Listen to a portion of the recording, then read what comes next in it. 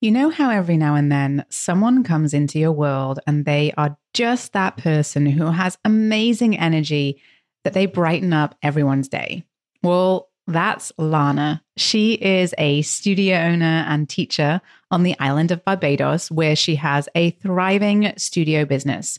And that's because she has stayed true to her core values of helping people move and use that to build and grow her business. So listen in and learn about how Lana developed different revenue streams inside her business that has allowed her to both grow her revenue consistently and take a little bit of time off. Well, hi there, I'm Sarah Glanfield. I'm a business and marketing strategist just for boutique fitness studio owners like you.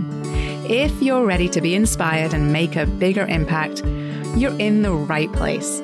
All you need are a few key strategies, the right mindset, and some support along the way. Join me as I share the real life insights that will help you grow a sustainable and profitable studio. This is the Pilates Business Podcast. Welcome back to the Pilates Business Podcast. I'm Saran, and thank you so much for joining me today. I am thrilled to be joined by studio owner and teacher Lana Seely, who I've had the huge privilege of working with for the last 2 years inside of my Thrive group coaching program. And I know from hearing back from so many of you that it's really wonderful to hear firsthand from studio owners and teachers what they have been working on inside of their studios, how their businesses have evolved and developed, and what they're focused on right now. And I brought Lana on today, for so many reasons. First of all, she's an incredible human being, but she has a business with many different elements to it. And I wanted her to share a little bit about how each of those elements work and why she has decided to add those into her business. So welcome, Lana. I'm so glad you're here. Thank you. Thanks for having me. You're welcome. It's great to have you. So why don't you start off by telling us a little bit about your business, where you're located in the world, what you do, how you got started, and how you got to where you are today. Okay, that's a mouthful. So I am located in Barbados, and I have a studio called Body Mechanics where I work specifically, I shouldn't say specifically, but I do a lot of Pilates movement and some elements of yoga and just movement in general, where I work with people with limitations within their body or people interested in getting further into their body having come from some form of limitation. And I got there from dancing. I dance professionally, and so you're always surrounded by a lot of injury in the dance world. And we had to focus quite a bit on being responsible for our bodies and staying away from injury. And a big part of that has always been through Pilates and yoga and some form of therapeutic movement. That was always within any curriculum that I would have done in any my dance training. And I really enjoyed it. And it helped quite a bit. So when I started transition out of dance, I just naturally shifted to continue doing the Pilates and the yoga. And it was really interesting. It was really interesting to still be able to use your body without necessarily the wear and tear of dance. And I found there was so much movement to be explored within that realm of not just Pilates, but understanding the anatomy side of it as well. I kind of nerded out on the anatomy side. Yep. And also the detail of Pilates. I think I really nerded out on the detail of Pilates as well. And those things, that combination, I think I fixated on that combination a bit. And then I found that there were quite a few people out there who found that Pilates and yoga was not accessible to them within their body because of limitations, whether it was tight hips or an achy back or some form of injury they were coming from. But I knew that being able to tap into that type of movement would be helpful. But just there was this block that people did not want to go into it because they figured it was inaccessible to them. So I thought it was really interesting to tackle that. Not that I was the only person in the world doing it. I'm sure that many others out there doing it, but that was my curiosity. How how can I tackle this to translate that language of what was so great about Pilates and yoga and make that accessible to others within their body? So we do a lot. I like to fixate on the modifications and finding the exercises to get your body moving to a point where it can access that language. So Right. that's where it all started for me. Yeah. And that's a lot of what you focus on today in all the different ways that you work with your clients, right? So tell us a little bit about tell us a little about that. What are the different platforms and ways that people get to work with Lana? There are few. So I do a lot of private sessions, in-house private sessions where I go to people's homes. And again, these are usually people who have their own machines and want to be specific with um, their movement, whether it is through golf or back pain. It's usually back pain maintenance that most people come, or I get most people. Um, a lot of it through physio and osteopath. And that then branches out into the private sessions in home, or the what I would call like a private movement clinic in the studio. And then there's the group classes in the studio. And then I have my online platform. COVID, I do a lot of live streaming, and then my on-demand platform with NamaStream. So yes, and they're all connected. It sounds like a lot, but it's all from the same group of that same thought process of being able to access movement that would otherwise not be accessible to you because of some form of limitation within the body. And it doesn't always have to be an injury. Sometimes, as I said, sometimes it's just back pain or tight hips, or you're nervous about a knee injury, or just not understanding the movement. So it has branched out to many different things, but it's all started from the same place. Yeah. I love there's so many different ways for people to be able to work with you. And I think that, when you're in an environment like you're in, where there's, I'm assuming, quite a bit of seasonality, to your work, people traveling in, visiting perhaps, I guess, maybe second homes, that sort of thing, that they're not there year round. That leads obviously to a little bit of unpredictability in your revenue, right? And that you've done by expanding the way that you work with your clients and utilizing these new platforms, you really have been able to stabilize your revenue somewhat and be able to give people ways to work with you even when they're not able to visit you live and in person. Yes. Yeah. I think that has been the blessing behind COVID, because it's always something that I started to work with when I used to travel quite a bit, and you wanted to keep your classes going. I would always do videos and leave them with clients, but they never did them.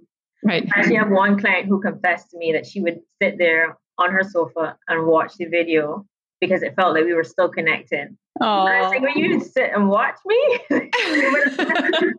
That's not why I did those videos. But it was an honest moment, so I took it. But that has been a blessing in disguise, because I found what would happen with what I would call snowbirds. Most people who have a second home here in Barbados, they too would go to the physios and osteos because they're working with some form of back injury, or usually osteoporosis or scoliosis. So it's something that they have to maintain with a physio of some sort. And the physio would refer to me. So we would do this great work for 3 to 6 months. And then I don't see them again. And and we got so connected that in that space of time where they would travel during the summer, they would do absolutely nothing. So then we started from scratch each year they came back. And that was frustrating for me, but also frustrating for them because they weren't keeping their strength up. So I started doing programs at that point so they can keep going. And that was at that point, that was just like cue cards, pictures of me. I would just print it out and have some instructions at the bottom. And every month I'd have everybody set in a schedule. And every month I would check in to see what exercises you had done and do we need to upgrade anything. And which was tricky because I'm not sure if everybody was really truthful about how much they had done. So now that I have the live stream and now that people are used to using Zoom and having meetings via Zoom, it's been really interesting because over the last year, all of my snowbirds, whether they came to Barbados or not all of them, but a few of them, we were able to stay connected via Zoom and still have our sessions, our private sessions. So our private sessions, obviously via Zoom, weren't necessarily on the machines, but we were still able to maintain some form of strength or some form of program throughout the year. And that really helped them in terms of getting stronger, but it also started to teeter out for me in terms of a steady stream of income, which was not a thing in the past. It was, it was feast or famine. I had that feast stage of snowbirds are here, and then the famine stage of it's summertime. Even in terms of the locals here, most people trying to travel. So there's always a peak time and there's always a downtime. But the most important thing is that I wanted clients to be able to have access to some form of program year round. And whether that was homework or me writing stuff down or sending them a random picture of myself in a studio, so that's been nice to be able to work on that all year to have, which is why I ended up having so many different avenues of things to do, that there's always an option. There's always a way to keep moving, so that was the thing, to always have a way to keep moving. Yeah. You're always giving them options. Well, and also it's allowed you to be able to take some time out as well, right? So go around the holidays. I know you've traveled a little bit. You've taken some time off at various points, and you've had those different options available for your clients to continue their work with you. So tell us a little bit about how you did that, because I think that was really impressive and super smart way to take time out, but like still be there. Yeah, I think that was probably been for me one of the scariest steps that I had to take, and I've been thinking about that and wanting to do that for so long, but for some reason I felt really guilty. I felt guilty for a few reasons. I felt guilty because people were willing to continue going in some cases, and I felt guilty because I was exhausted but still kept going rather than paying attention to how my body felt. So it was really the complete opposite of what I was telling people to do. And then you start to feel guilty because usually around the time where you need a break, which is that summer period where things are really quiet, as much as I want to take a break, I know that financially I probably can't afford to take a break.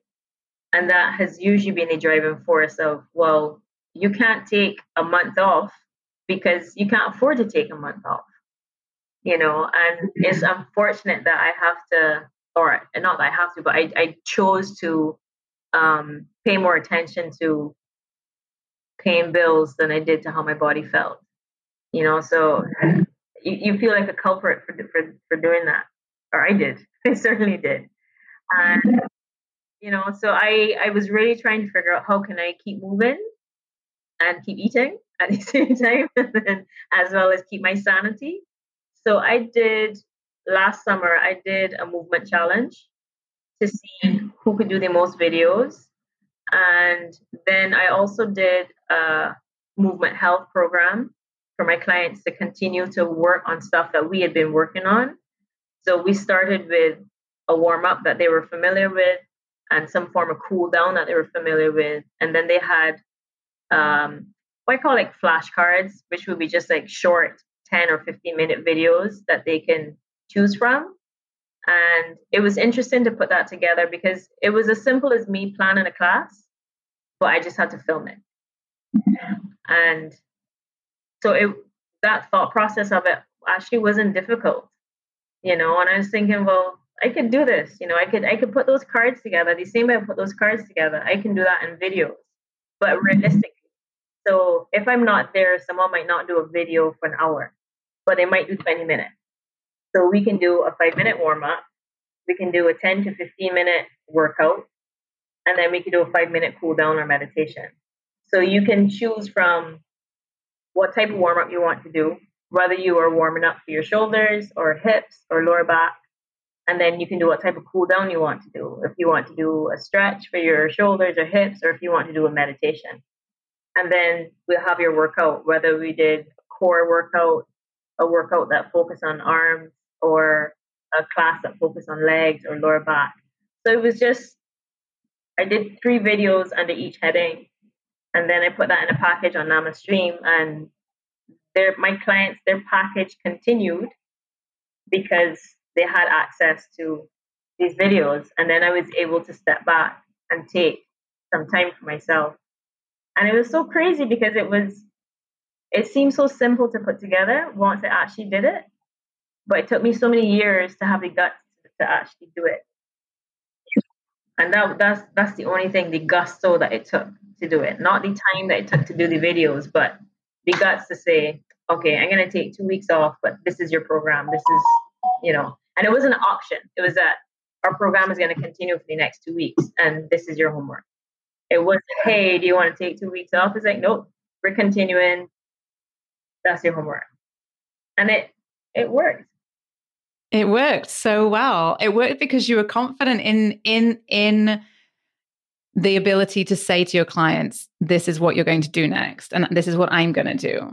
And you knew what they needed to do, right? You knew you needed to keep them moving. You knew that you needed to keep them engaged. And you kind of had that, you had a confidence that you needed to make it happen. And it does take guts, because often there's a lot, all of these business decisions that we make, there's a lot of stuff happening up here in our heads that are holding us back, right?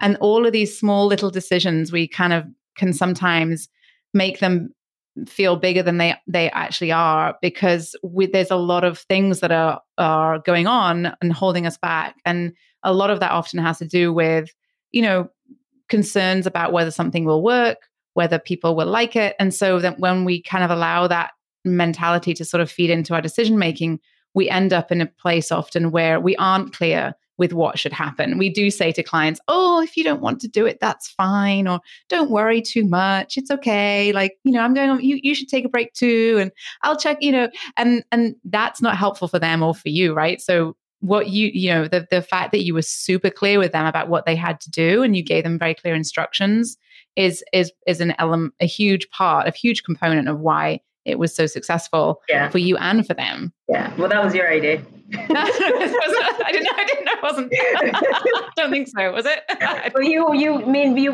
at that time, I think we were doing, I can't even remember exactly what we were doing, but there was something where we had to get super clear with, I think it was something was super clear with our intentions and what we wanted behind a program.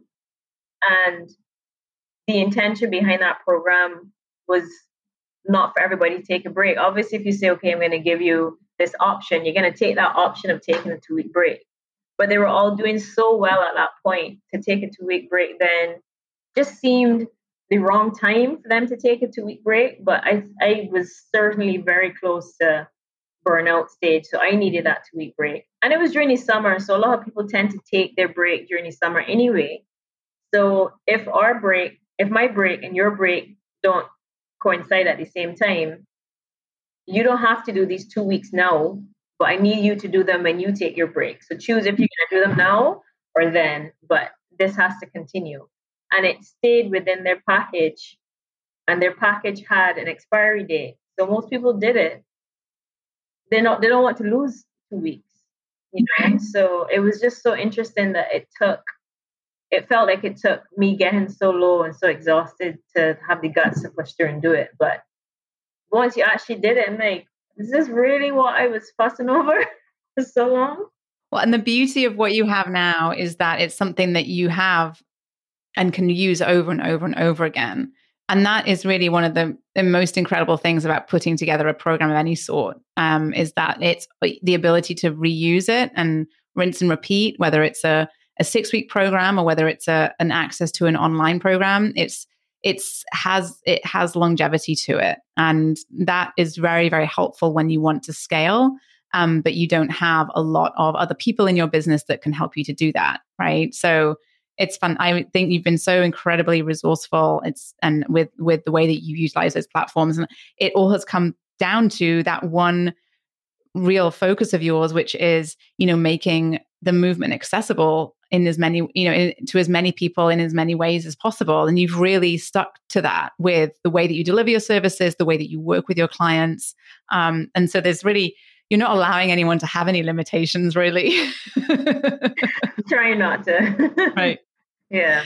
So you mentioned earlier something I wanted to come back to. You mentioned earlier that you get quite a lot of referrals in your business, which I'm sure is down to a lot of the focus that you, like I just mentioned, the focus that you have in working in the way that you work with your clients. But, presumably that means that you've got some great relationships with physical therapists locally and so on. So can you tell us a little bit about how that works and, what you do to sort of cultivate those relationships with your local, perhaps not even just local aligned professions?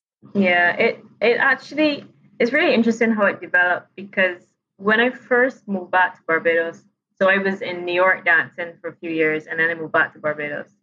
And at that time, my body, I could feel so much tension in my body, and just, you've been dancing for years and years, so there's stuff to work on. And that was my goal. My goal was to not be broken, not be a broken retired dancer, that I did not want that. And I knew that there were things that needed work.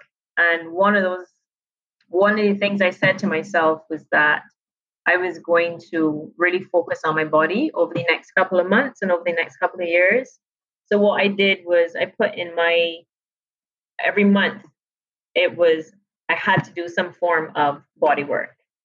And I found a really good osteopath. I found a really good physiotherapist, a good massage therapist. And then I found someone who does Reiki and acupuncture, because these are all things that we would have had to do in the company and with Merce Cunningham.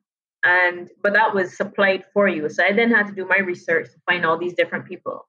And you're not that I was new to the island, but I hadn't lived here as an adult, so it was like coming back and learning things all over again. So just in speaking to different health practitioners, they kind of guided me as to who is the best person and where to go. And I was doing it for myself. So every month within my budget, I would have a massage.